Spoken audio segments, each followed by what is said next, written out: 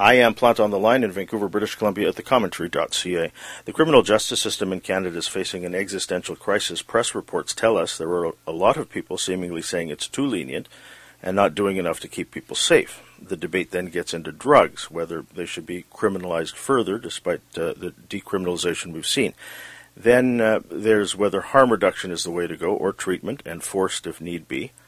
And there's the ongoing debate as to whether we need more cops or if we should defund the police altogether. A new book takes the system on. Indictment, the criminal justice system on trial, has first-hand interviews with survivors, people who have committed offenses, prosecutors, defense lawyers, corrections officers, public health experts, victims' rights advocates, criminologists, trauma experts, psychologists, as well as victims of crime, all offering their stories and solutions. Benjamin Perrin, the book's author, joins me now. I'll ask him about the captivating and moving, sometimes harrowing stories he's gathered and the case he makes for a new vision of transformative justice. There are new ideas as well as old ones that just might work, that might solve the toxic drug crisis and alleviate the homelessness, poverty, and trauma around us. It's a compelling case that Mr. Perrin makes as he dismantles a lot of the colonial settler thinking that's inherent in the justice system. And it's convincing what he offers up as solutions in creating a new justice system from scratch. Benjamin Perrin is a professor at the Peter A. Allard School of Law at the University of British Columbia. He has served in the Prime Minister's office as in-house legal counsel and lead policy advisor on criminal justice and public safety. He was also a law clerk at the Supreme Court of Canada. His last book, which he was on the program with in 2020, was Overdose, Heartbreak and Hope in Canada's Opioid Crisis. This new book is published by Avivo, is that how you pronounce it? It's AVO, yeah. AVO. It's University of Toronto Press, yeah. Which is an imprint of University of Toronto Press. Visit benjaminperrin.ca for more, including a podcast. Please welcome back to the Plant Online program, Benjamin Perrin. Professor Perrin, good morning. Thanks so much for having me back. Thanks for joining us. I should have asked you before we started how to pronounce your publisher. It's such a moving book. I was going to say I enjoyed reading it, but it's tough to enjoy in a lot of parts. Our justice system is facing this existential crisis, and it has been for a while now. Has it always been this bad? Has the public always felt this way towards it? Well, things have been getting worse. I think people have a sense it's been getting worse, but the data backs that up. So, we have rising crime rates. That's clear. We also see over the last decade or so a dramatic increase in the proportion of Indigenous and Black people who are being incarcerated. So, the Supreme Court of Canada called this a crisis almost a quarter century ago. I don't even know what they would call it now. We're up to 32% of federally incarcerated inmates are Indigenous. When we look at female incarcerated federal inmates, it's 50% Indigenous. And then when you look at the provinces and territories, places like Saskatchewan and Manitoba, we're looking at 70 to 80% of provincial jails full of Indigenous people. Another metric, victims of crime. This is shocking stuff. Only a third of criminal offenses get reported to authorities. And when we look at sexual offenses, it's only like 1 in 20. So when I look at that, I say, look, people who experience criminal victimization have given up on the system. It does not offer them what they need. And so rising drug deaths, we see police being expected and asked and demanded to come in to deal with things like homeless encampments. We are at a point where no one thinks the criminal justice system is working.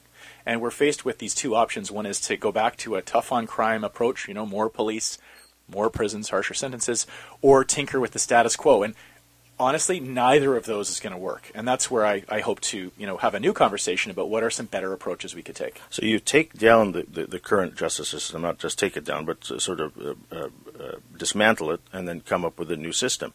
However, when you listen to the popular press, these are not the statistics that you've just given us are not the things that the press talks about usually. It's about this revolving door of justice that we've been hearing as of late, that there should be more judges because the courts are backlogged.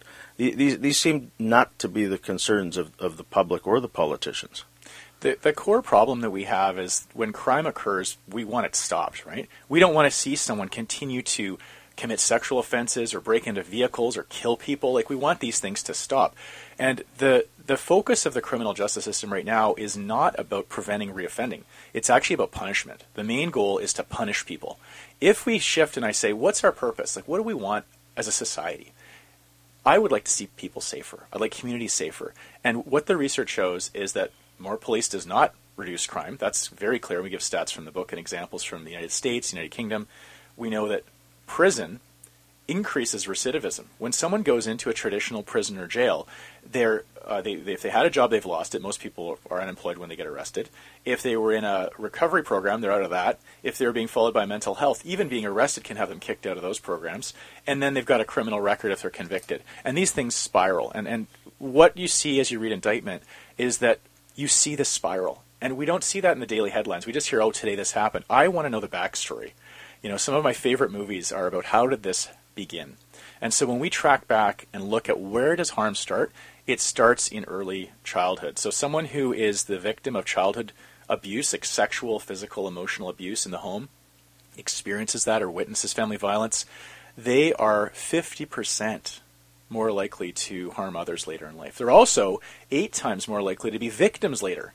So if we're serious about addressing harm, we obviously need to deal with the people today who are harming others, and I talk about that in the book, but we need to go back to basics and say, like, what's the goal here? Do we just want to punish more people for the sake of punishment and vengeance, or do we want to have a safer society? And everything flows from those initial questions. Well, we'll talk about trauma in just a sec, but it also begs the question whether there's enough literacy in not just the media, but sort of in the public discourse about what the justice system ought to do.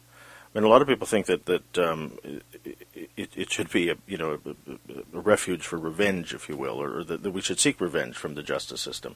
Do you find that people know what the hell they're talking about when it comes to what the justice system should do?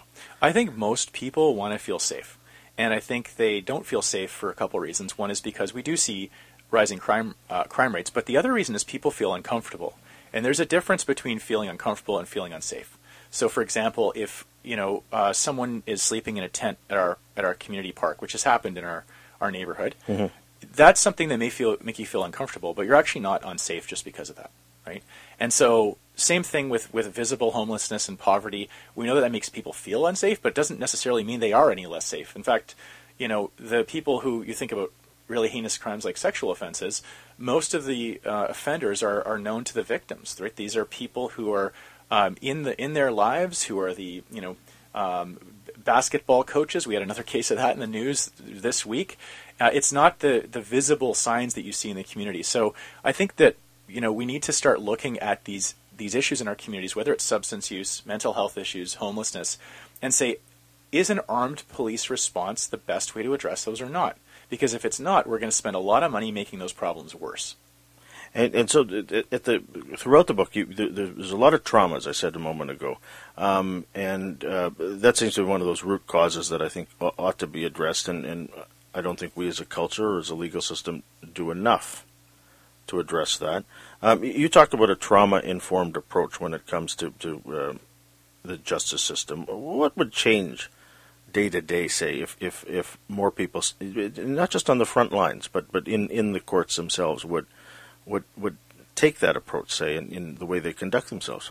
Well, I'll give you a really good example of something really concrete. So someone who appears as a witness in the trial, whether they're the complainant in the case, the accused, or a third party who is part of the system, criminal case, family law case, civil law case for that matter, juries are told and judges are told when we're assessing their demeanor how they're appearing to use your common sense.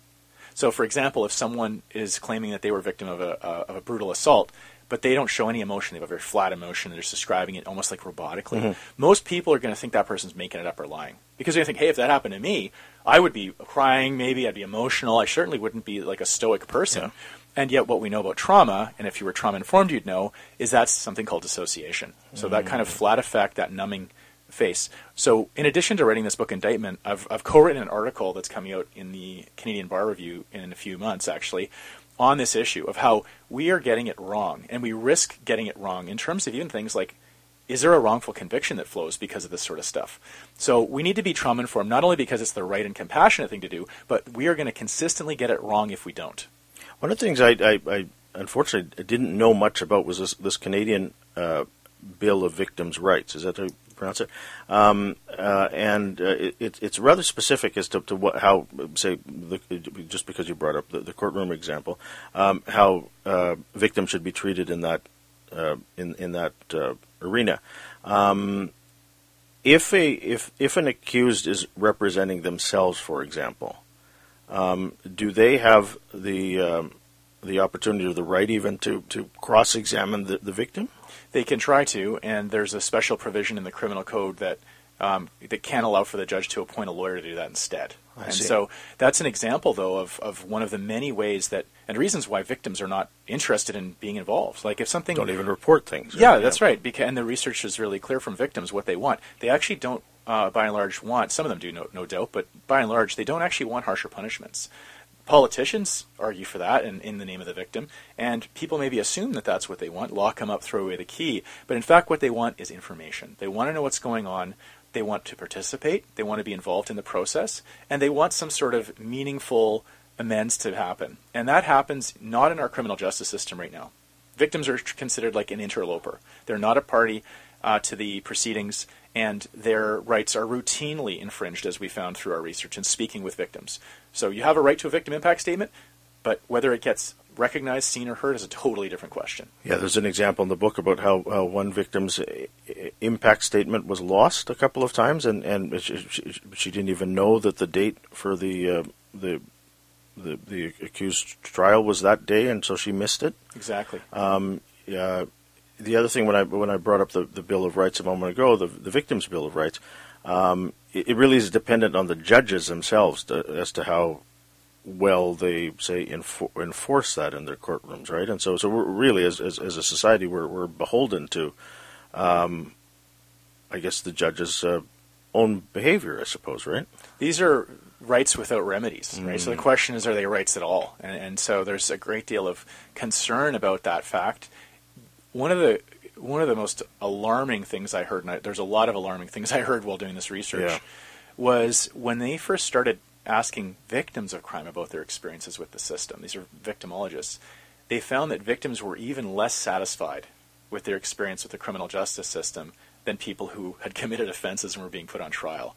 Like, think about that for a second. Yeah. The victims saying that they had a worse time and they're less satisfied than the people who are like ending up in prison through the system who said, yeah, it wasn't as bad, that bad. So that tells us the horrible disconnect. And so my work in criminal justice has been consistently as a victim advocate, and I continue to be concerned about victims of crime. And what I do in indictment is, I think, first of all, demonstrate that the world is not so black and white. I used to think, there's the good guys and the bad guys, Sure. but it turns out virtually everyone who commits violent criminal offenses, we're talking, upwards of 90%, were themselves first victims. Now, this doesn't excuse their behavior. No one's saying that. But if we're serious about understanding why it happened and what we can do to prevent it, we need to go back to those roots of trauma. And then when you put someone in prison who has a trauma history and expect them to get better in what is a very coercive and violent environment, they don't get better. They get worse. And so you talk about revolving door. That's what happens when you say the answer is just to lock people up for longer. They are all eventually going to get out, except for a very fractional number of people. So what kind of a neighbor do we want to have? Do you want someone who is in a prison which had harsh conditions, where they were left alone, and in times when they weren't alone, they're worried about getting shanked, and at night they're sharpening their tools to defend themselves? Or we can take a different approach and focus on when people do need to be separated from society, that they would come out better and not worse. So law enforcement seems to be the solution that we all turn to. If there's a problem in their front yard or something, we call the cops. You talk to a number of people in the book who say that they have lost confidence in law enforcement, especially in the police. But it seems that we turn to law enforcement when it's really a healthcare problem. There's a great quote in the book that when the healthcare system fails to treat mental illness, the criminal justice system punishes the symptoms. That's from, I guess, a John Howard report. So I can see how a trauma-informed approach would probably be beneficial to those on the front line, say. What place moving forward in this new system that you seem to create at the end of the book, would those people who are in law enforcement, that are in corrections, what part do they have to play? Well, when we talk about alternatives to the status quo, policing is a great example that you brought up. We know that 2/3 of people who die in encounters with police were experiencing a mental health distress episode or a substance use issue. 2/3. And so this is not the right response. Like, people who are trained in use of force primarily and have a use of force protocol, we did the research and dug into this. So we actually pulled the use of force protocols that police across Canada are trained on. It's a standard protocol. And I interviewed the head of forensic psychiatry at the Canadian Association for Mental Health, Dr. Sandy Simpson. And what he explained was, when you look at a use of force protocol that police are trained on, which starts with them using like a verbal command to tell you to put your hands out of your pockets or whatever their command is, and you don't do it, they are trained to now move that up, to escalate to something which is called soft contact, putting their hands on you. Then if you resist that, hard contact, intermediate weapons like tasers and batons, all the way up to use of force. Mm-hmm. So this is how these situations spiral out of control. And what Dr. Simpson explains is that a typical person, like myself, for example, or you, if you see 3 or 4 police officers with their big kit in their arms and they say, "Get on the ground right now," we might be stunned for a second, but we're going to comply. Sure. We're going to. I'm going to. You're in too. Yeah. Okay. We're going to comply. Well, someone who's experiencing, for example, a psychotic episode, or who has unresolved trauma and was beaten every day of their life practically as a child, it's going to have the opposite effect. Yeah. Rather than compliance, it's going to lead to a fight or flight response, and a fight response or a flight response is non-compliance. Yeah. And so it's also not just people who have mental health issues, but it's also disabled people. I talk about people who have autism spectrum disorder. A young Indigenous man minding his own business, walking down some train tracks and ends up horribly beaten by police, was doing nothing wrong, and it was all because he was deemed to be non-compliant. And so the folks in our society who are being most significantly harmed by our approach to policing are the people who the police regularly interact with. And so that's why one of the things I propose as part of a new transformative justice vision is 24/7 non-police crisis response teams. And these are working in other parts of the world really well. We don't have them across the board in Canada at all. When we call 911, it's police, fire, and ambulance. If you gave an option of a crisis worker, I bet you people would choose that option. Yeah. And I also bet you, getting back to your question about police, I bet you most police officers would rather have someone who's a trained medic or a peer or civilian to go up to that tent or go up to that person who's just, yelling and throwing things at the middle of the street at 2 in the morning. I bet you most police at this point don't want to go up there when they've got their kit on them and that's all the tools they really have. Indeed.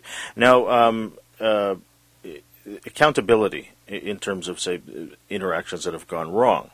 As you write in the book, cops are rarely charged or disciplined for interactions that go badly. Within this current justice system that we have, do you think more could be done in that regard in terms of, say, holding the police to account? So there's two kind of approaches here. One is we can try to make the status quo better, kind of tinkering at the margins, and that's what I would say 99% or 99.9% of the conversation's about.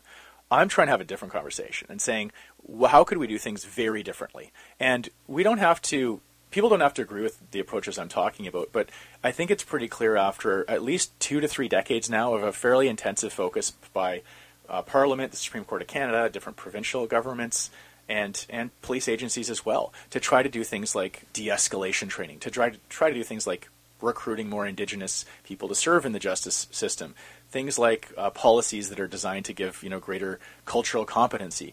These things haven't moved the needle at all, and so that's where I say we actually need to have different institutions, different things that we will turn to instead of our default, which is really like a Victorian England style of policing around the margins of poverty and homelessness and people who are not like us. So racial profiling is another one. We haven't covered that a lot. It's not something that I've experienced as a white person. When I've gotten pulled over for example, for speeding, the police have given me a warning and warned me about moose on the highway. That actually happened to me.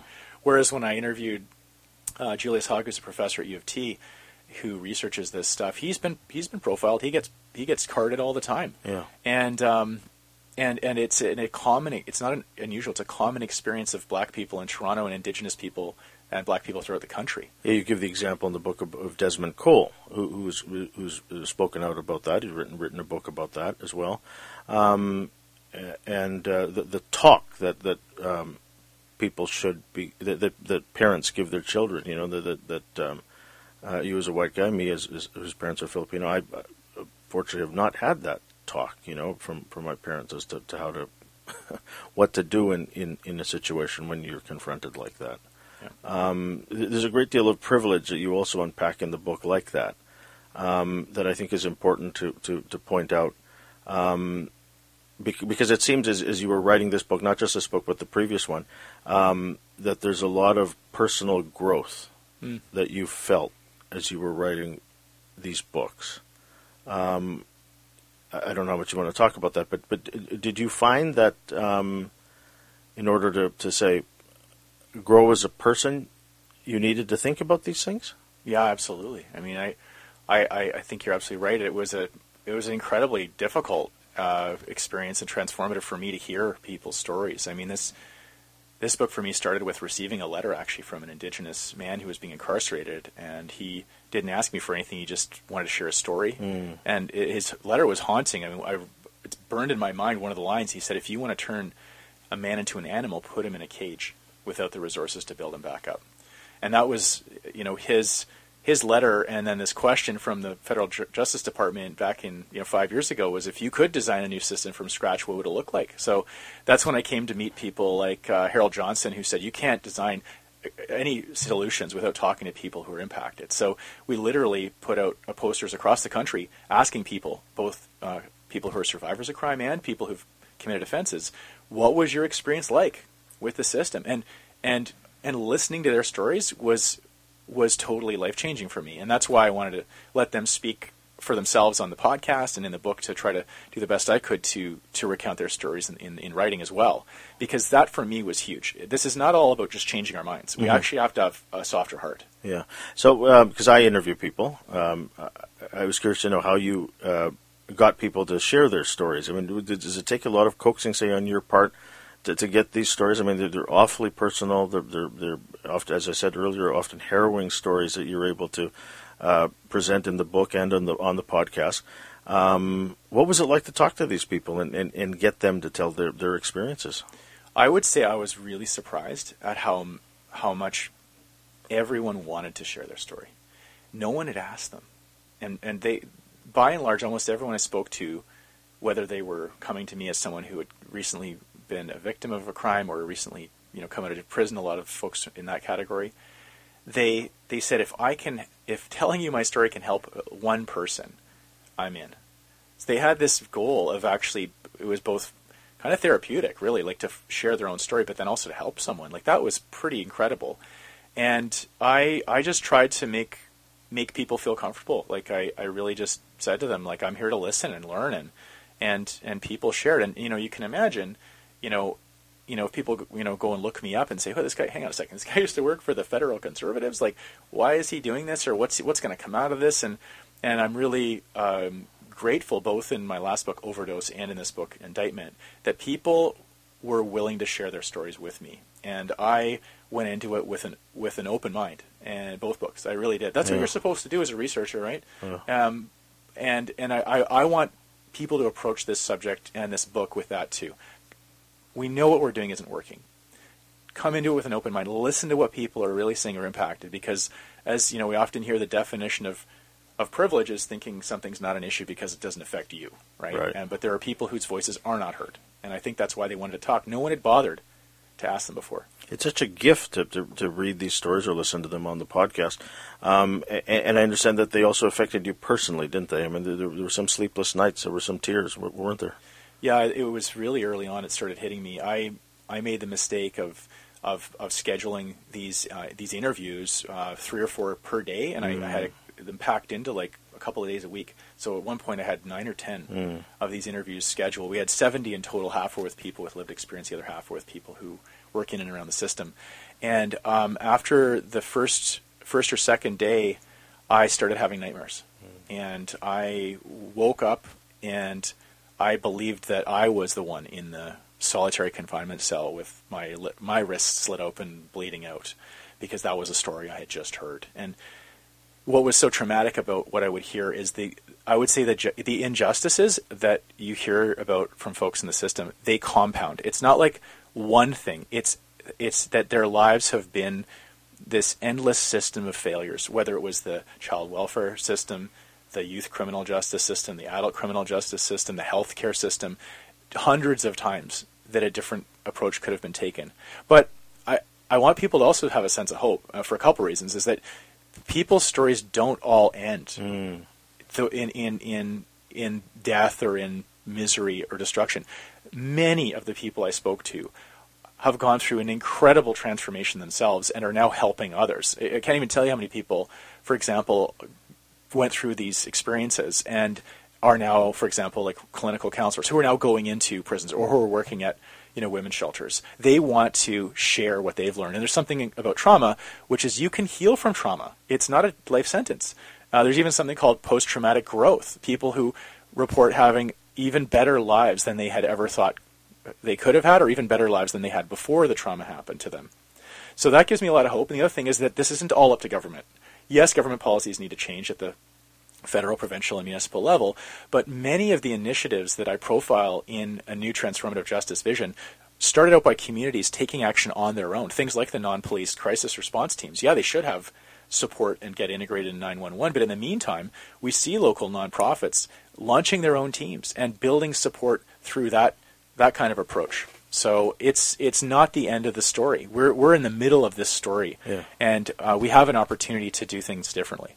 And Harold Johnson, a remarkable person who, unfortunately, I never had the chance to interview.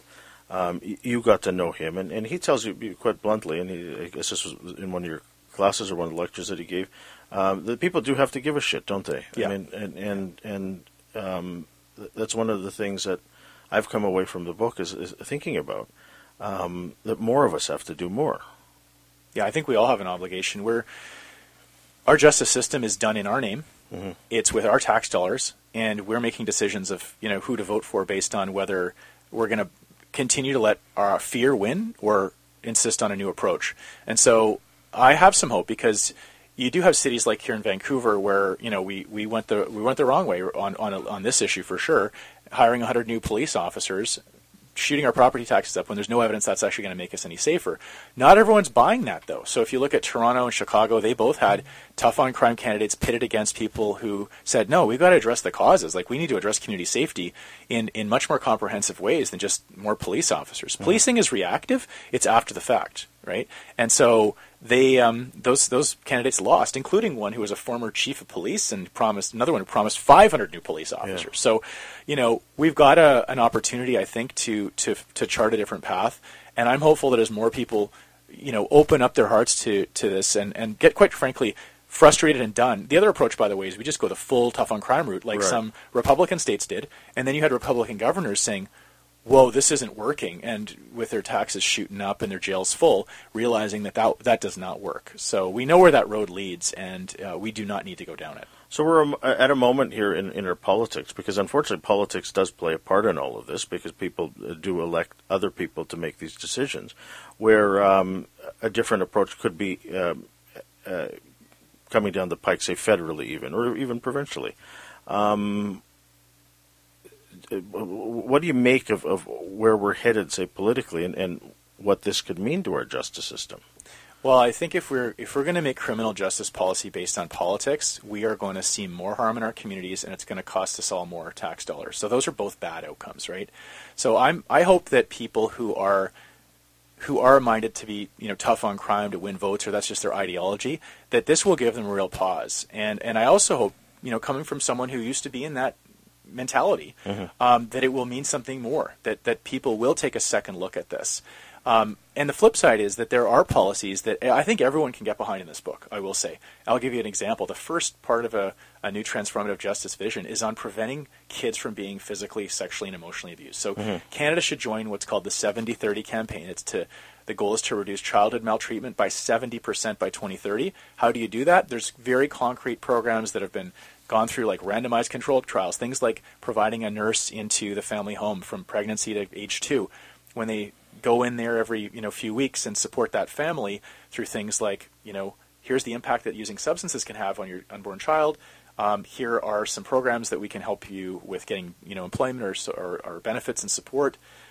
Here's how you discipline your kid, because it's different than how maybe you were treated as a parent. If you were a child and you were hit, that's how you're going to possibly parent, right? And so when they track those kids, and the program ends at age 2, mm-hmm. they go follow up with them when they're 15, and they found that the experiences of childhood abuse those kids had was almost 80% less. and this isn't a randomized controlled trial, they're comparing them to peers in the community who were not in the program, and they found that there was something like 60% less arrests of those children now as youth, and 81% less convictions. So you have this double benefit. These kids were protected, they didn't experience that victimization, and they were way less likely to harm others. So if that's not something we can all get behind, I don't know what it is. And you do provide a lot of solutions in the book. Now, one of the issues that you're probably going to come up against is people who say, well, that's not how we've done things before. You'll get this recalcitrance from people who say, well, we're not used to that. And then some people bring up the money fact that these things will cost money that we scarcely have. How do you go up against these people who are utterly convinced that something new is not the way to go? Well, some people can't be convinced, right? Yeah. But I believe some people can. That's why we're having these interviews, doing podcasts, talking to people, writing books. Some people you can change their minds. You can grow.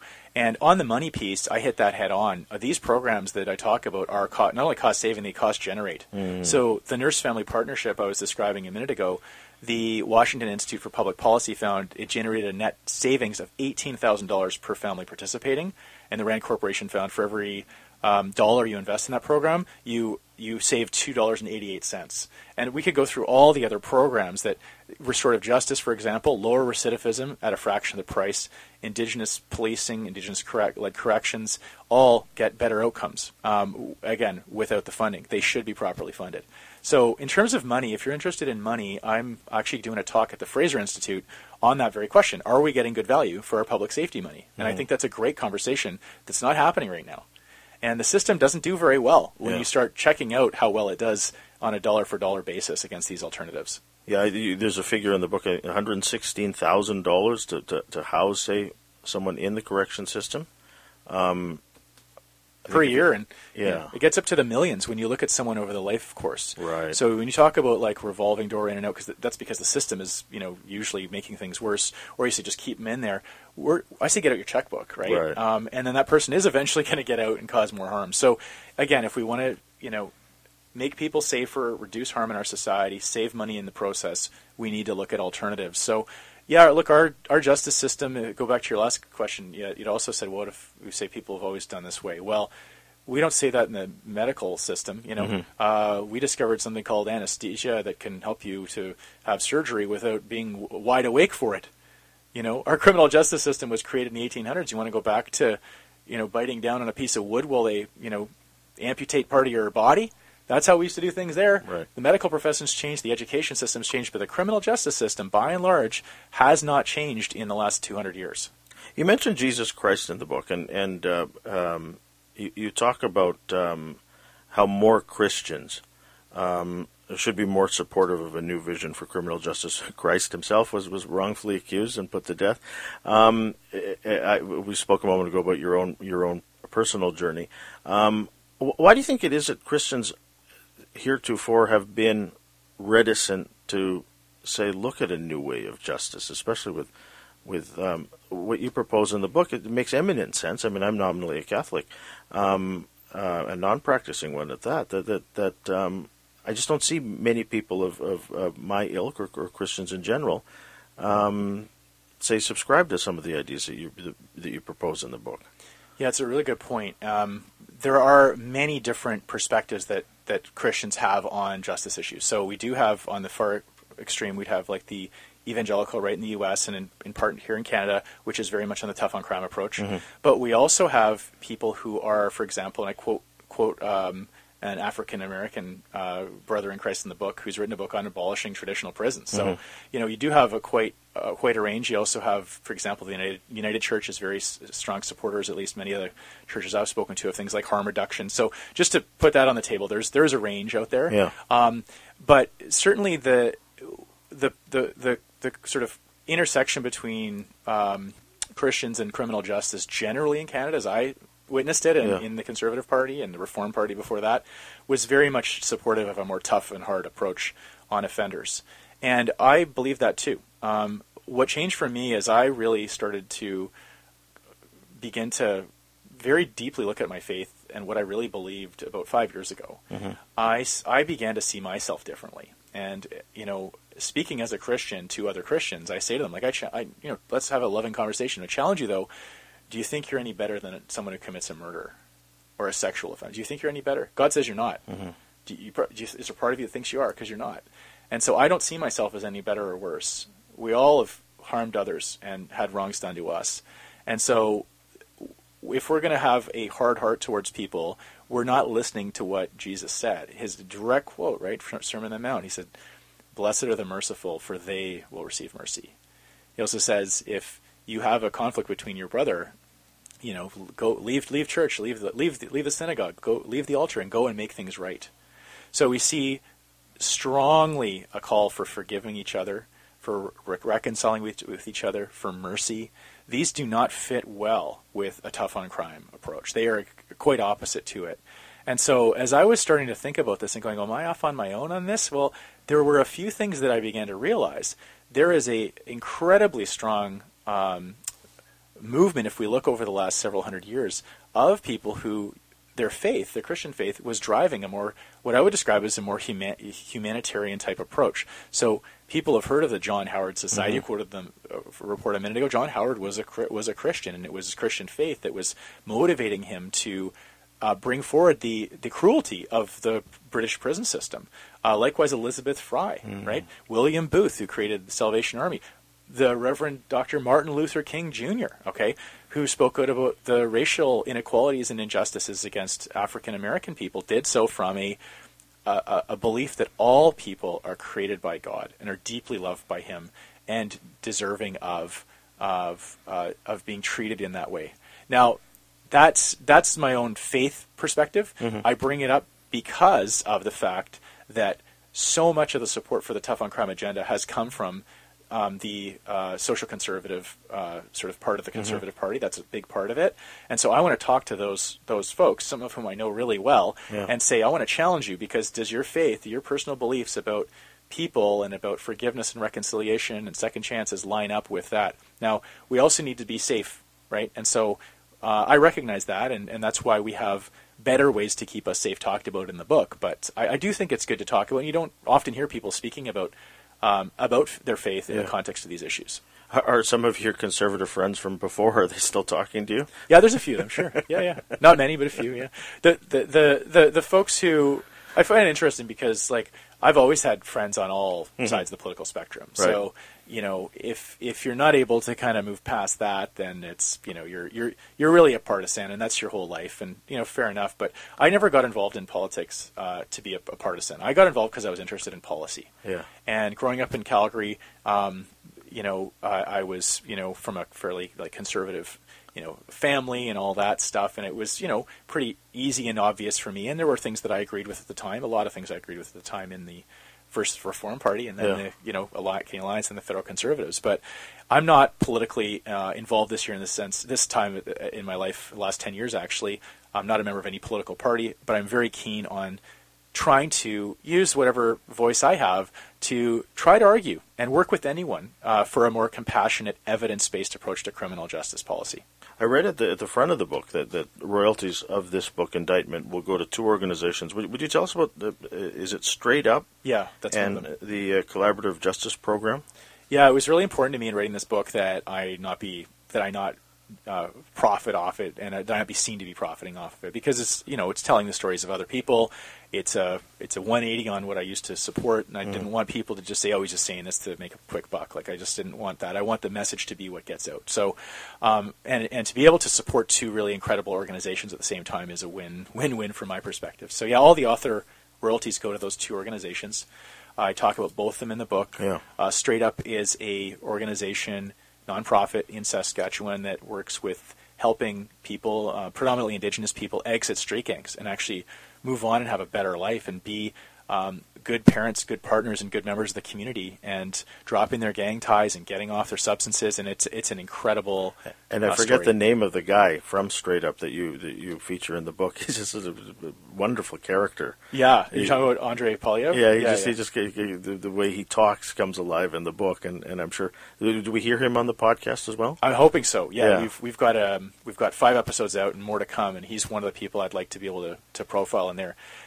He interesting as well. He was a Catholic priest who who gave up his collar, I think the term was, because of his concern that in his view, the Catholic Church was not taking enough actions to provide accountability or restoration for survivors of the residential school system.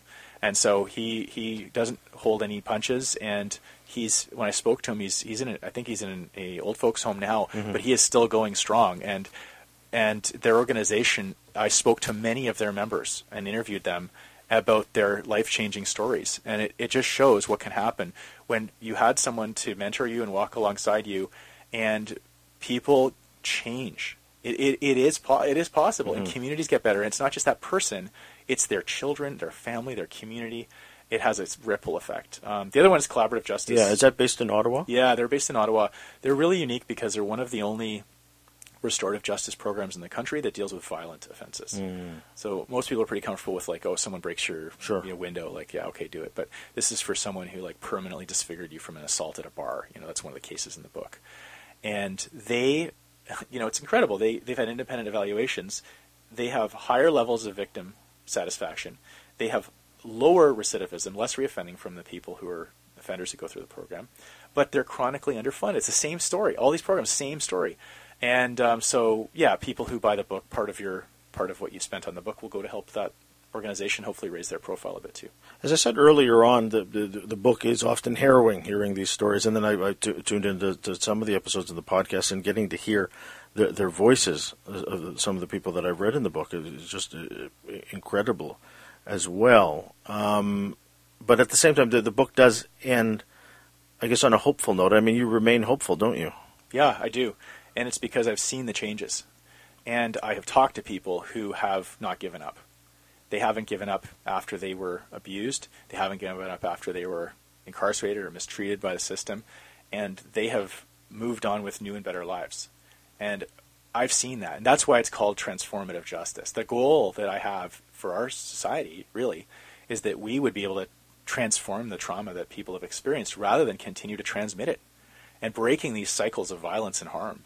And it's something I've seen enough times to know that we can expect better, and we should do better than what we're offering people right now, which is just more punishment, more of the same old costly, ineffective, and deadly tough on crime type policies.